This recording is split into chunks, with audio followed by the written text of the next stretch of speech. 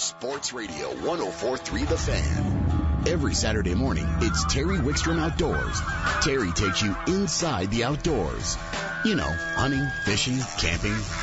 It's Terry Wickstrom Outdoors. Now, here's Terry.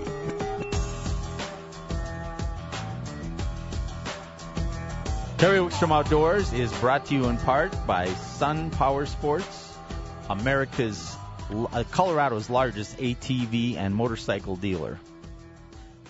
And we are going to go right to the phones, and joining us, a really, really good friend of the show, somebody who just, you got to be really conflicted this time, Mr. Nate Zielinski, because some of the best fishing of the year will be coming up. Some of the mountain fishing is at its best right now.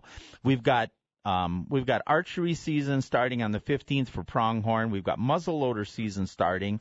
We've got dove season coming up. We've got upland game starting. We're not very far from elk and deer archery, and you've got to be scouting. How do you figure out where to spend your time? You know, Terry, we just burn the clock at all ends, and we do everything we can. We don't sleep, and we try to take advantage of everything. You know, I had a friend. He ran a lodge in Alaska. He said we fish when we can, we eat when we can, and we sleep when we can. That's it. I would say sleep usually goes on the back burner. If anybody has watched a lot of the little Facebook updates that we do on the Tightline Outdoor Facebook page, everybody's like, boy, Nate looks a little rough, and there's no doubt that the lack of sleep takes its toll. We definitely try to take advantage of everything out there. The sheep archery season opened in a bunch of units today, so we got some friends out doing that. I'll be joining them this week, so we're excited about that. Pronghorn's the 15th, doing a lot of scouting for that. Archery elk is coming up here in just 3 weekends, so doing a lot of the elk and mule deer scouting. So there's everything going on, and there's no doubt that fishing is phenomenal right now. So definitely got to take your pick. Yeah, and I know that this time of the year you really, really dedicate yourself to the movement of those animals. And you and I have talked so many times about, if you don't have time to get out and don't have time to do the preparation, as long as you know you can get out there safely, you understand your firearm and your bow, you understand your equipment. We're not telling you not to go hunting, because you should spend every minute in the outdoors you can, but set your expectations, because the success of almost any outdoor endeavor starts weeks before you get out there. Absolutely, Terry. Education is everything. We've been talking about that.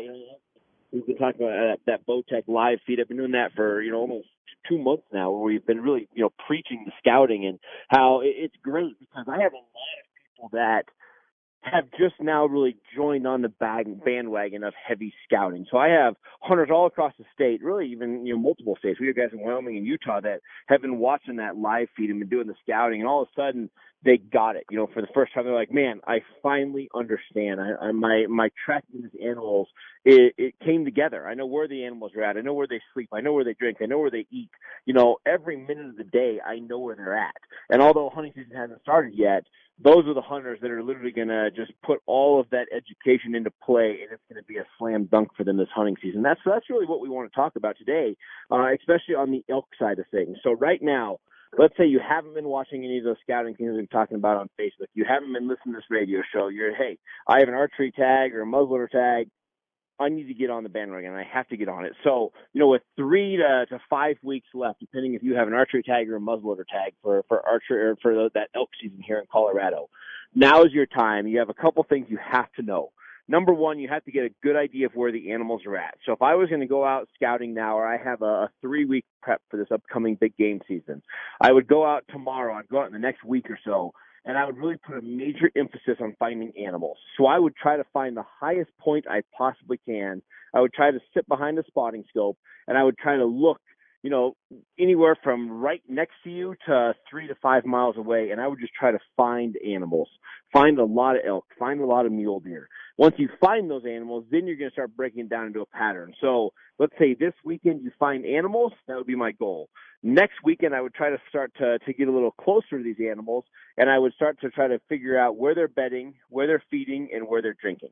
That would be my next clue. And if I have the option, maybe get a little closer, maybe set a trail camera up on that water hole, or get close enough where you can start to see these animals migrate to those little areas.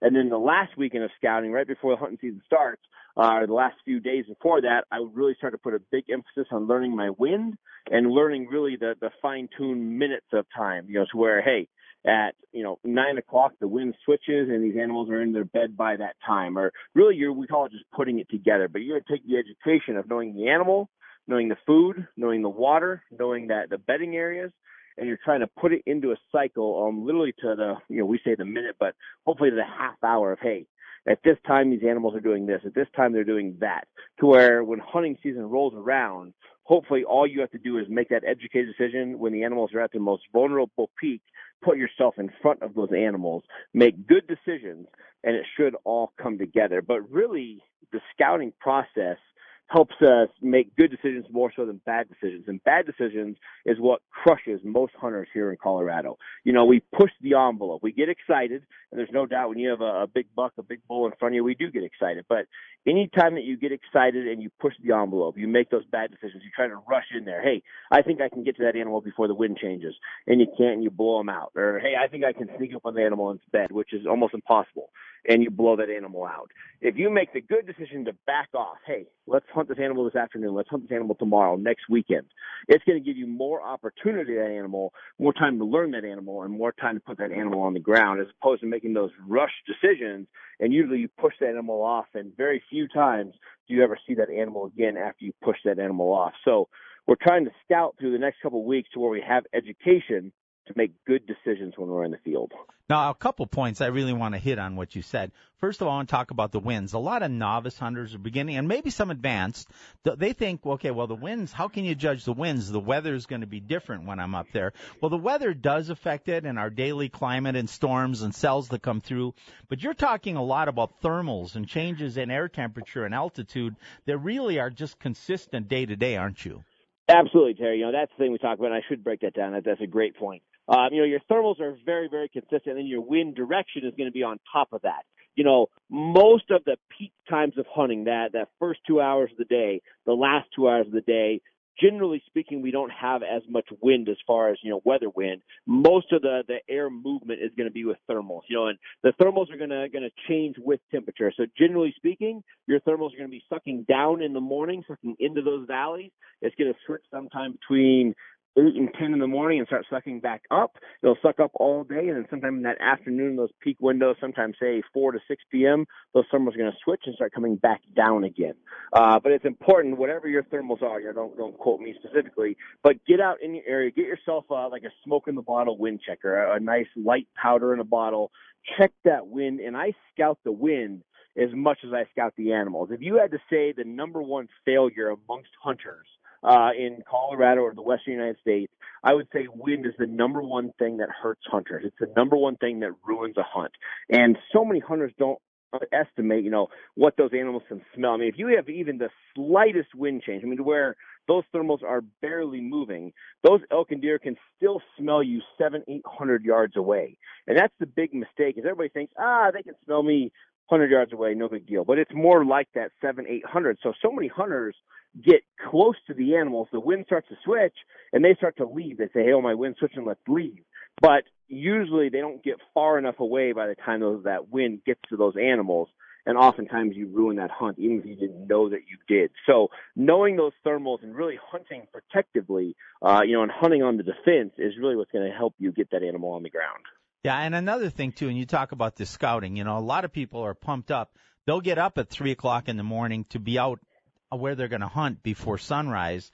But, it doesn't hurt, but it doesn't necessarily help you to scout these animals just at noon either, because the movement, they may have bedded. So you have to be out there during your hunting hours when you scout these animals. Scouting the hunting hours is everything, and you said that right. Everybody tends to they scout lighter than they're going to hunt. You need to scout the exact same energy level in which you're going to be hunting. So, if you're going to be hiking 4 miles in and being 4 miles in, a half hour before light to where you're getting set up on these animals, that's how you need to scout these type areas. If you're going on a horseback, you need to go on horseback to do your scouting. I have animals right now, I watch these animals on a daily basis, and right now I have a group of elk that is very, very gun shy during the light. These animals are bedding down. They're very active at night. So this one group of animals with this very, very mature bull, they're bedding down literally at 7:15 in the morning, and they're not getting back up until about 6:30 at night. So, it's a very, very tight window when it comes time to hunting these animals in a couple weeks. I'm hoping that as our temperatures cool off, we got a great cold week coming ahead of us. I'm hoping that helps these animals stay out a little longer. But right now, today, they're bedding down at about 7:15 and getting back up again about that 6:30. So that's how early it can happen. Now I have other animals that I'm watching with another good bull that stays out a lot longer. I had these bulls out till almost 10 o'clock the other day. That was a cooler day, but this animal isn't as, urgent to get into bed as some of these other ones. But generally speaking, across the board, I would say by 8 o'clock, 8:30, they're in their bed, and they're not getting back up between 5 and 6. So keep that in mind, because those are your times. So if you get up there at 8 o'clock and you're not seeing animals, there's a good chance that you just missed them and they went into their bed. And again, the number one rule that we always follow, let these animals go to bed. It's a great idea as a hunter. Let them go into their bed. Let them have that time. Hunt them before they go to bed, and hunt them when they're refreshed after that bed. But once an animal goes into its bedding ground, for me personally, that's like a sanctuary. To me, that's like private land. The second they go in their beds, I am done. I never bother them in their beds. Let them have that time. Hunt them on both sides of that, and that's really going to help you. Let that be their sanctuary, so they always have a place to go to rest. You never push these animals out. Is it too early to tell what kind of activity levels we're going to see, if the rut is going to come early, if it's going to be good calling? Or are we still too early to predict that? Terry, it really depends. We had an early spring, which is fantastic. We have a lot of grass right now.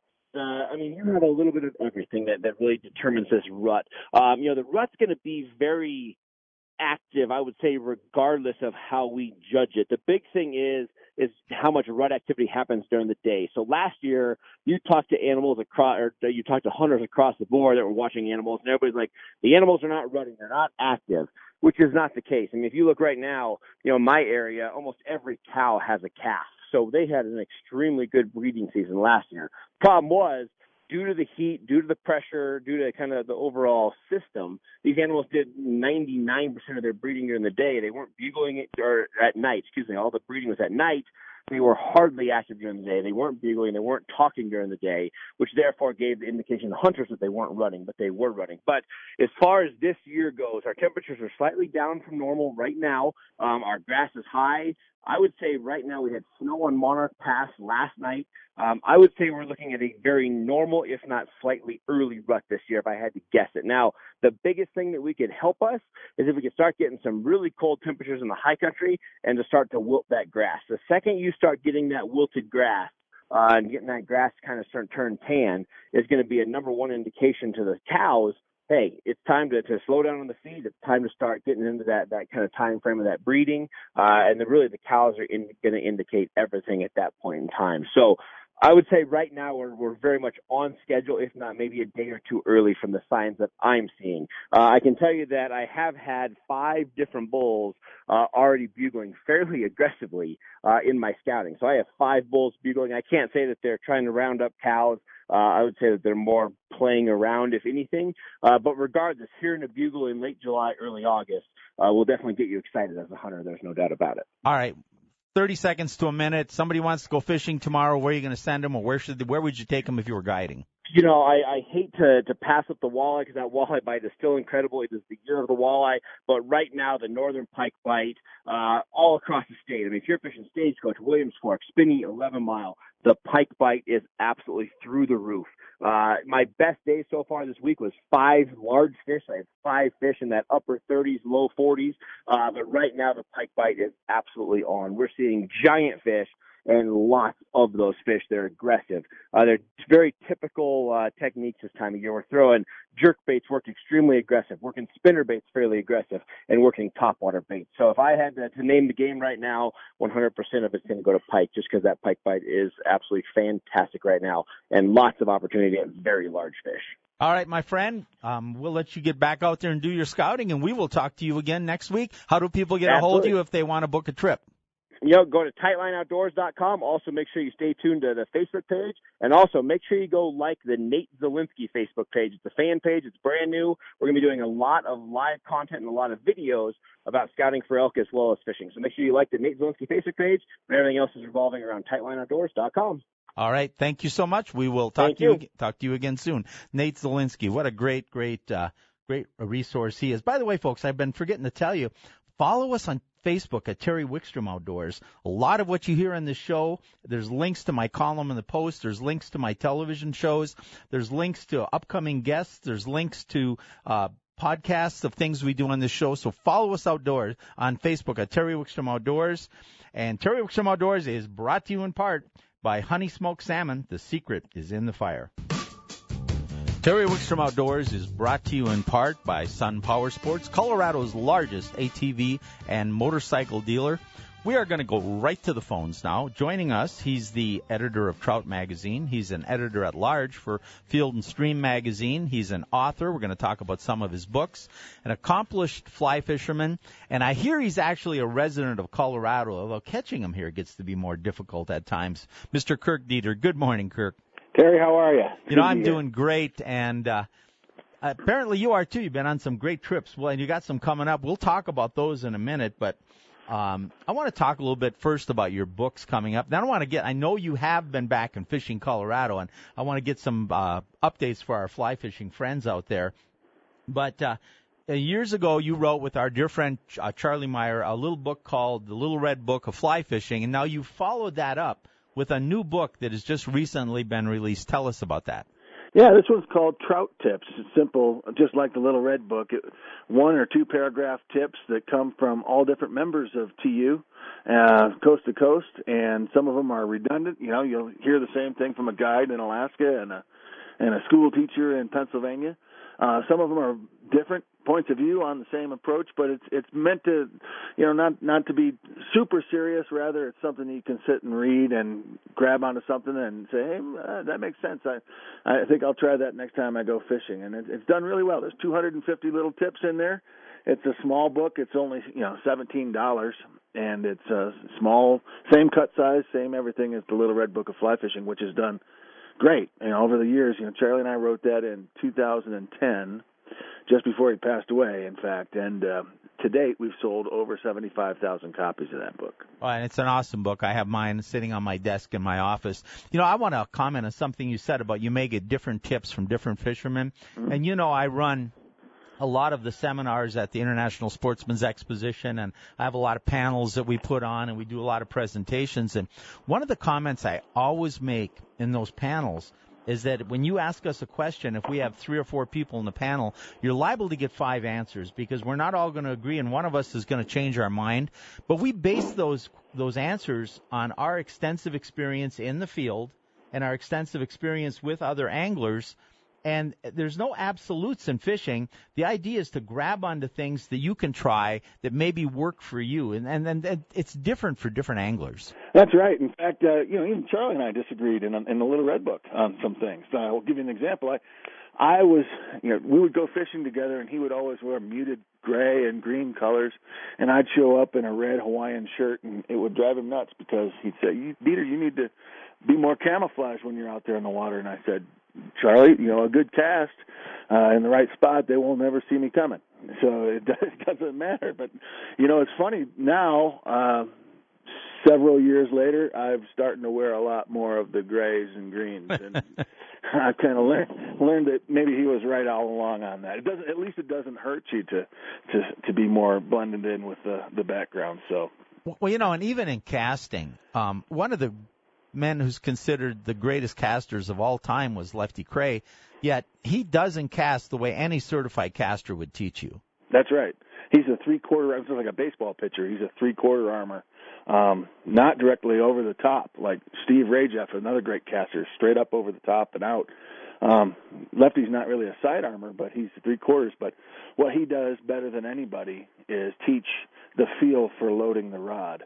And sometimes when you're at that three-quarter position when you're casting, you can sneak a peek and look at the line and figure out, when the line is extended and what you're feeling through your hand on the rod, and it all comes together. I myself am actually a three-quarter arm caster as well, and a lot of that is because I like to watch the rod while I'm casting. Did I ever tell you about when I had Lefty Kreh and Bob Clauser on the show at the same time? and Lefty goes to or I think Bob reminded Lefty. He goes, Bob says, Lefty, he goes, you remember what you told me that time when we were out for the first time we went fishing? And Lefty goes, yeah. He goes, I asked you if you watch your back cast. And And Bob said, "No, I don't." And Lefty said, "That's good. I wouldn't want to look at it either." Yeah, sometimes I don't like what I see. I'm not saying that. Yeah.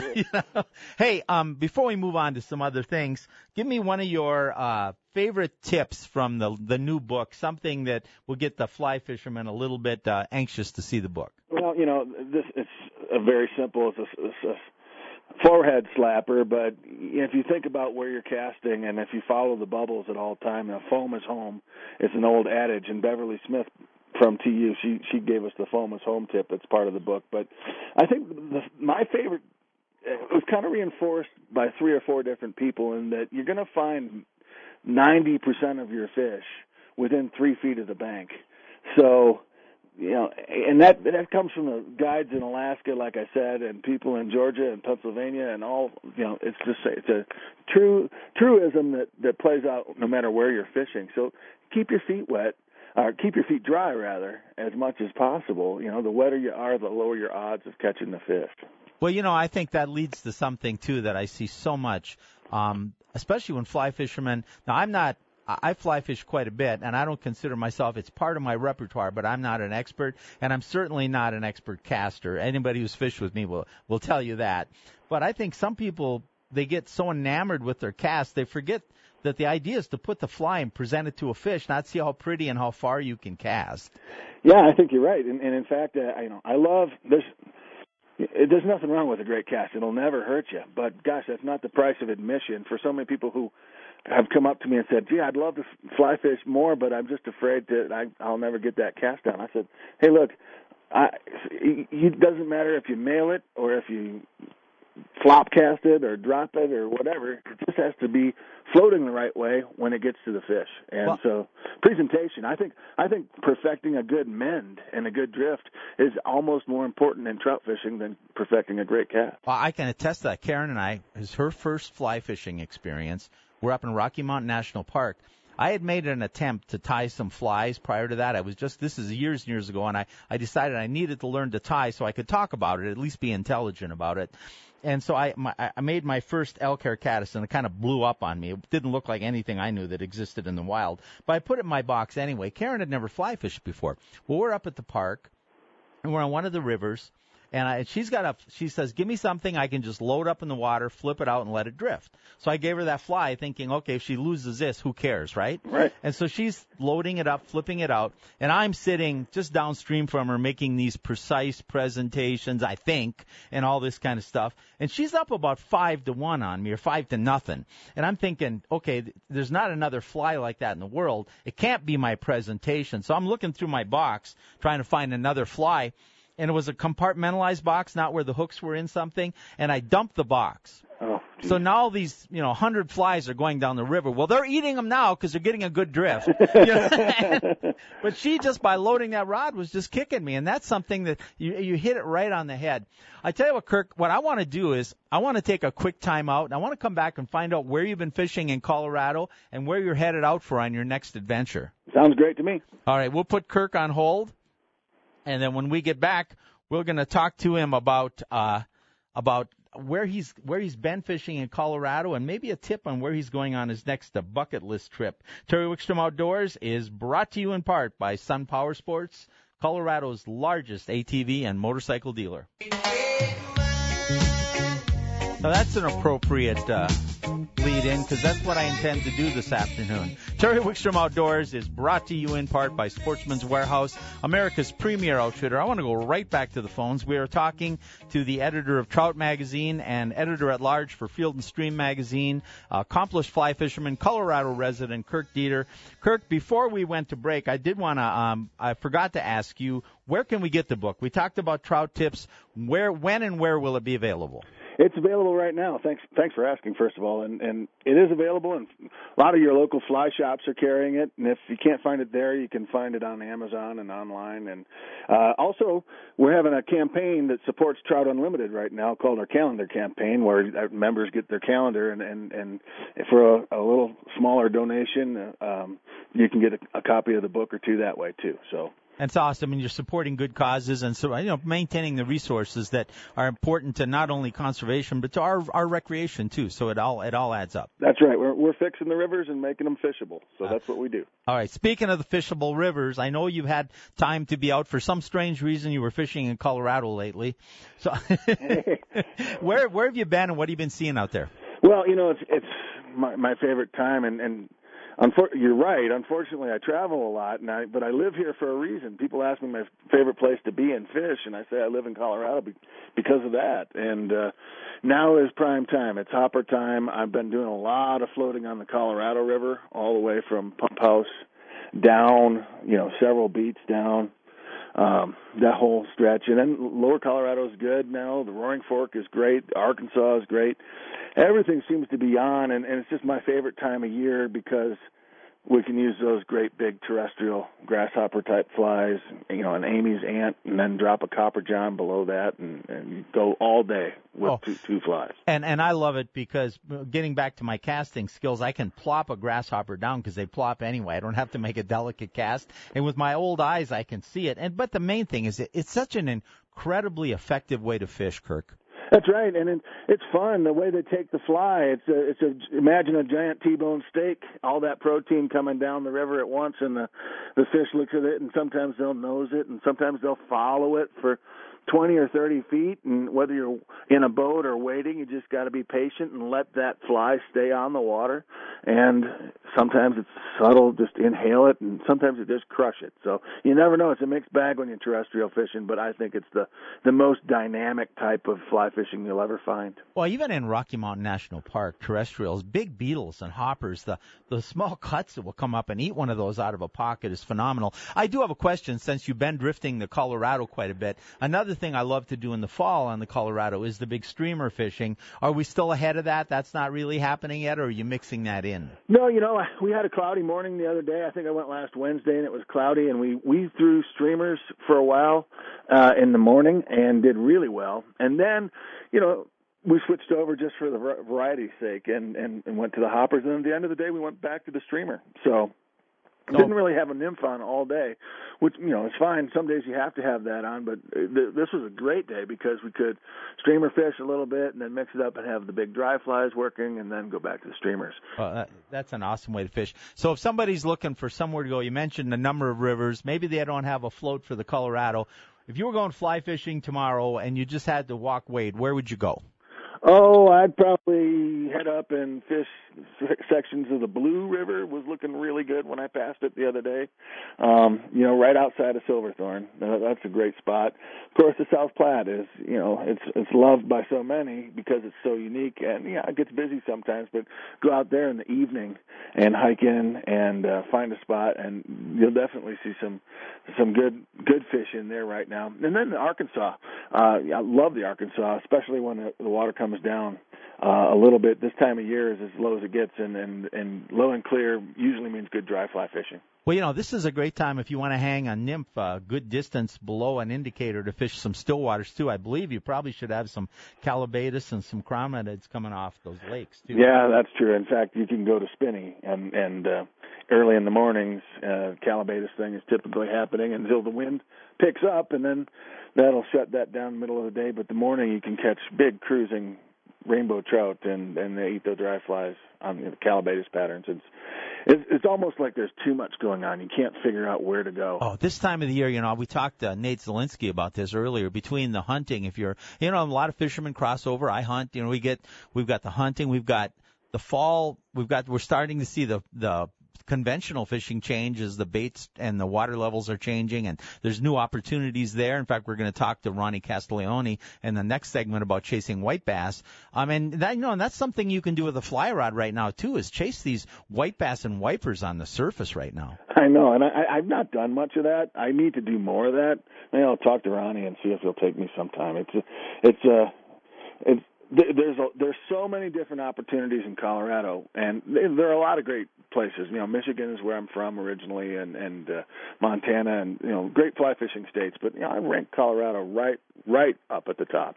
So A couple minutes left. Where's your next major trip? You told me you got a bucket list trip coming up. I do. I'm on my way to Brazil. I'm going down to catch peacock bass and some other interesting fish like arowana and pacu and arapaima. I've been to the jungle several times, and I'm, in fact, kind of working on a book, Long Range, that'll be out in a few years from now. But it's kind of the golden age of fishing in South America, kind of like the golden age of the African safari was 100 years ago. It's just wide open and very interesting stuff. Well, it'd be good to hear a report from you. In fact, when you are back, well, I'd love to get you in studio and spend the whole show with you. So. Okay, I'd love to do that. I'd love to get you in here. We need to have you on more often. Our schedules get crazy, and you and I, we have never been on the water together. Well, we'll fix that. Yeah, we really need, even if it's just some little stream somewhere and we're just plopping a little dry fly out. We just need to get out. Well, yeah, I'd love to have you in my boat anytime. All right. Well, thank you. Thank you so much for joining us again. Tell them about the book, where they can get it.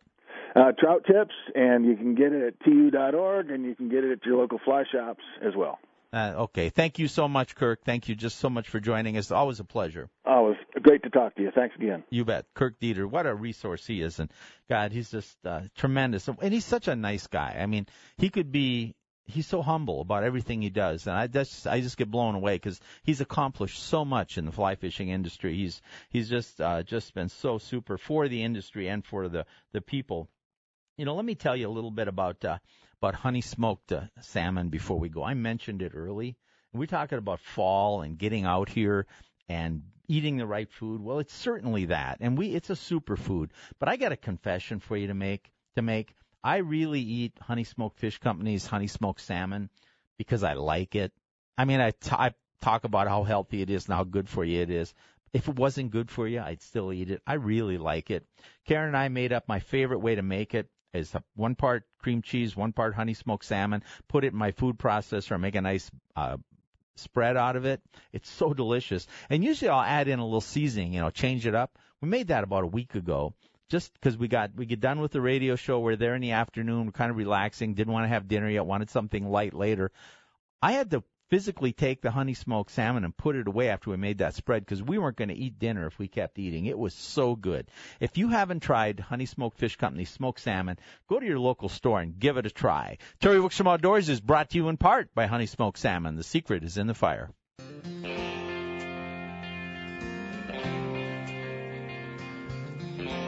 Terry Wickstrom Outdoors is brought to you in part by Sportsman's Warehouse, America's premier outfitter.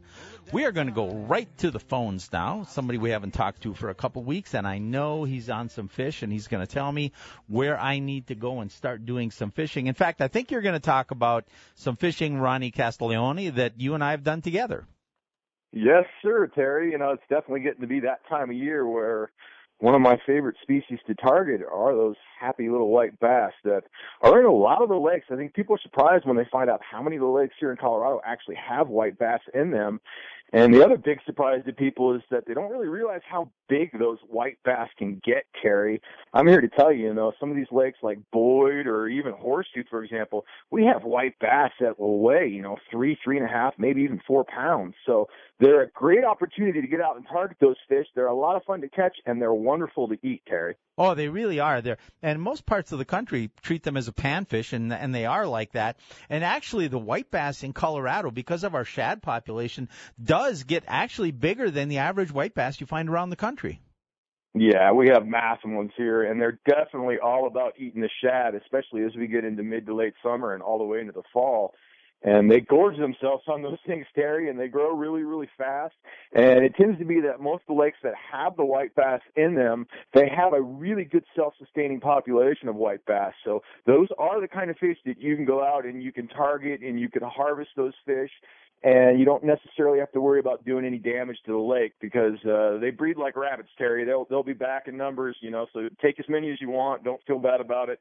And they're wonderful to harvest, and they're definitely a lot of fun to catch, Terry. Well, and when you talk about fishing for white bass, especially as we get towards fall and the bait fish are suspending, my experience, I know you're going to take this to another level, but my experience is there's 2 ways. One is you look on your electronics and you fish for them below the boat with a spoon, but the most fun way to fish for them is if you can find them on the surface. Absolutely, Terry. And just like you're mentioning, there are several different ways to go about catching them. And electronics are definitely going to be a big deal as far as if they're not showing themselves on the surface. So if they're not coming up and pounding the bait fish on the surface where you can visually get an idea where they're at, then you're going to have to pay attention to your electronics. And there's a lot of different ways we go about catching them, Terry. So let's say I get on top of a school of fish and they're relating to the bottom more than anything. And the white bass will do that a lot of times. They'll park right on the bottom, a lot like walleyes will. When they're set up like that, Terry, then we go about catching them with something like a blade bait, where we're going to rip that thing real hard. And I heard you and Austin talking about working blade baits earlier in the show. That's an excellent way to target the white bass when they're relating to the bottom. They'll also bite a jigging spoon in that scenario when you're seeing them along the bottom a lot of times. And then the other real consistent way to catch them when they're kind of associated to the bottom is going to be swimming a little grub, Terry, something like a 3-inch power grub. Usually I like to swim the little white ones, and maybe I put them on an underspin jig head or something along those lines that gives it a little flash, a little vibration.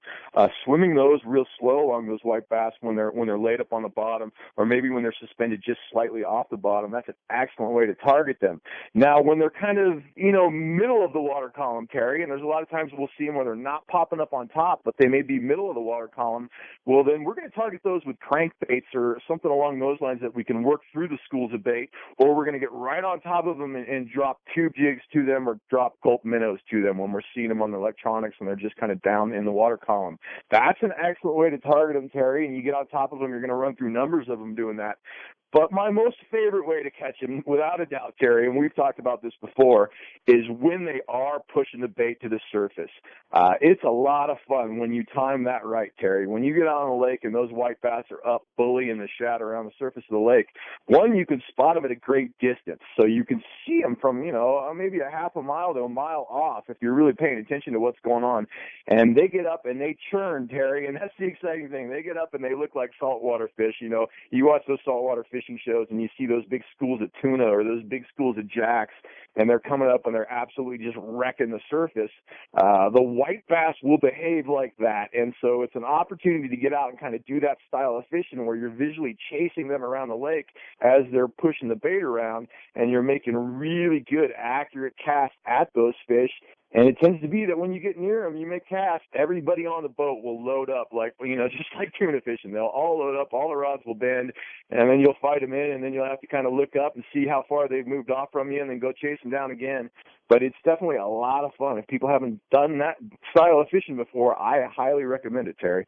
Well, and another thing, too, we talked about fishing them below the surface and different ways you can do that. And by the way, I wanted to mention when you were talking about the blade baits and the jigging spoons that when they are positioned like that, especially if there's balls of bait above them and they're below down by the bottom, those jigging spoons and blade baits will catch a lot of other fish because you're going to have walleyes and smallmouth and catfish and everything else eating that bait. So that's a great way to fish.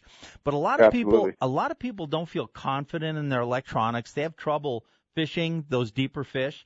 Where if they could, maybe that the surface ones, you have to have some patience. You have to be on the lakes at the right time.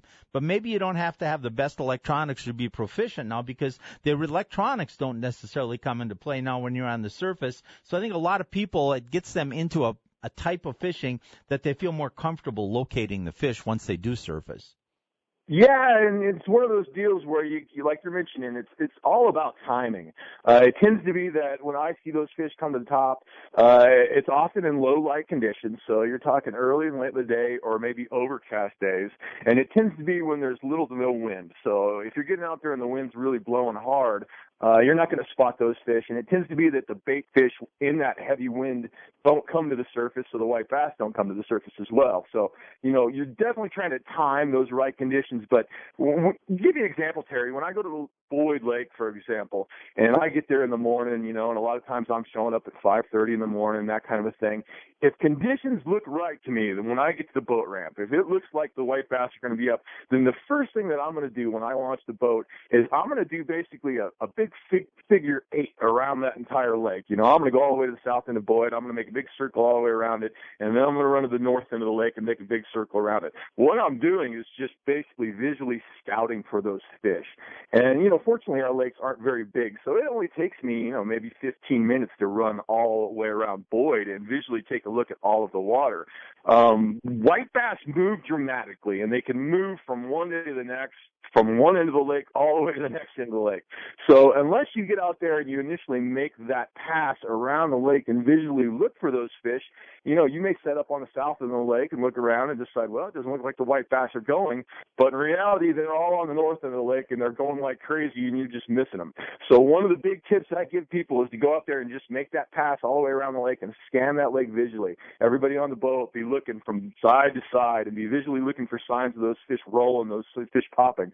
The birds a lot of times will give them away, Terry, and so you can spot the seagulls a lot of times from great distance, but that's not always the case on any given day. Some days you get out there and there's not a bird to be seen, and those fish are still rising and chasing bait. So make a lap all the way around the lake, visually look for those fish when the conditions are right, and then if you spot them, you want to come running in on them as fast as you can, turn the boat off as quick as you can, everybody stand up real quick, and make real quick, accurate casts right in front of those fish, right the direction they are going, the direction they're pushing the bait.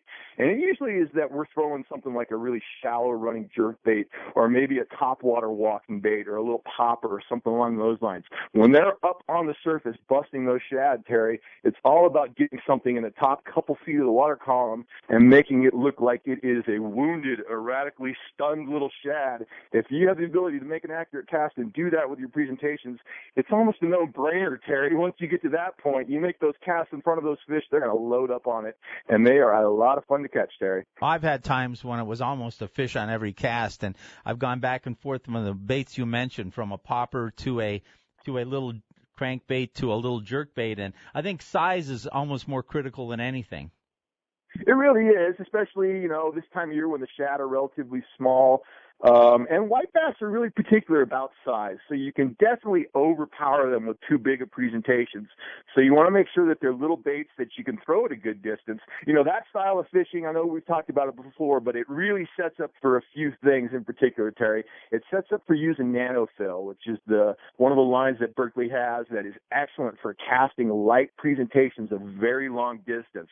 So I like to run nanofill on maybe a 7-foot rod with a little bit of fluorocarbon leader on that, put my jerkbait on the tip of that. That allows me to make really long, accurate casts so that I'm not having to move the boat all the time. I can make those real long casts at those fish as they're moving around the boat. And then the other thing that sets up really good for that, Terry, is Berkley's got a new cutter that's coming out this year. They were showing it at ICAST, and Chad's had some sample baits that we've played around with. They've taken that cutter line of jerk baits that they've made, and now they've come up with a shallow cutter. So it's like that Cutter 90 that they've been making, but it's designed to run just a top couple feet of the water column. I'm here to tell you that bait right there is going to be a great one for the white bass. Once people can get their hands on that, that's the kind of bait that has enough weight in it. You can huck it a good distance, but it's going to stay real shallow like that. And when those fish are on the surface chasing bait, you can definitely be too deep in the water column and you won't get any of them to bite. So a lot of times it's about being up where they're looking. They're looking up when they're chasing those shad around, Terry. You're absolutely right. Ronnie, we got to go. But if people wanted to book a trip with you or even talk to you more, they can find you guys at Fishful Thinker, fishfulthinker.com, and Facebook, right?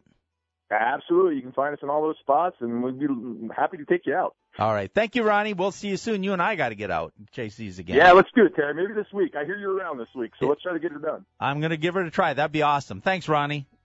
All right, bye, Terry. Ronnie Castiglione, another great resource, the Fishful Thinker group, Ronnie and Chad and Dan Swanson. It's going to wrap it up for this week. I want to mention again, follow us on Facebook. Facebook is the hub of this show. It's where we post my columns in the Denver Post every week. We post any of our television shows that go up online. We post important things that happen on this show. We give you updates when we're on the water. Terry Wickstrom Outdoors on Facebook is the key. Send us your outdoor questions to terrywickstromoutdoors@gmail.com so you can get a $25 gift card from Sportsman's Warehouse if we answer your question on the air. I want to thank Kyle for running the board, Karen for keeping me in line even though I got in late and I was on airplanes for 5 hours last night. But we're going to make sure you join us right here every Saturday from 9 to 11 for Terry Wickstrom Outdoors. We're going to send you out to D-Max out at Training Camp the Eagles take us to the top of the hour on 104.3 The Fan.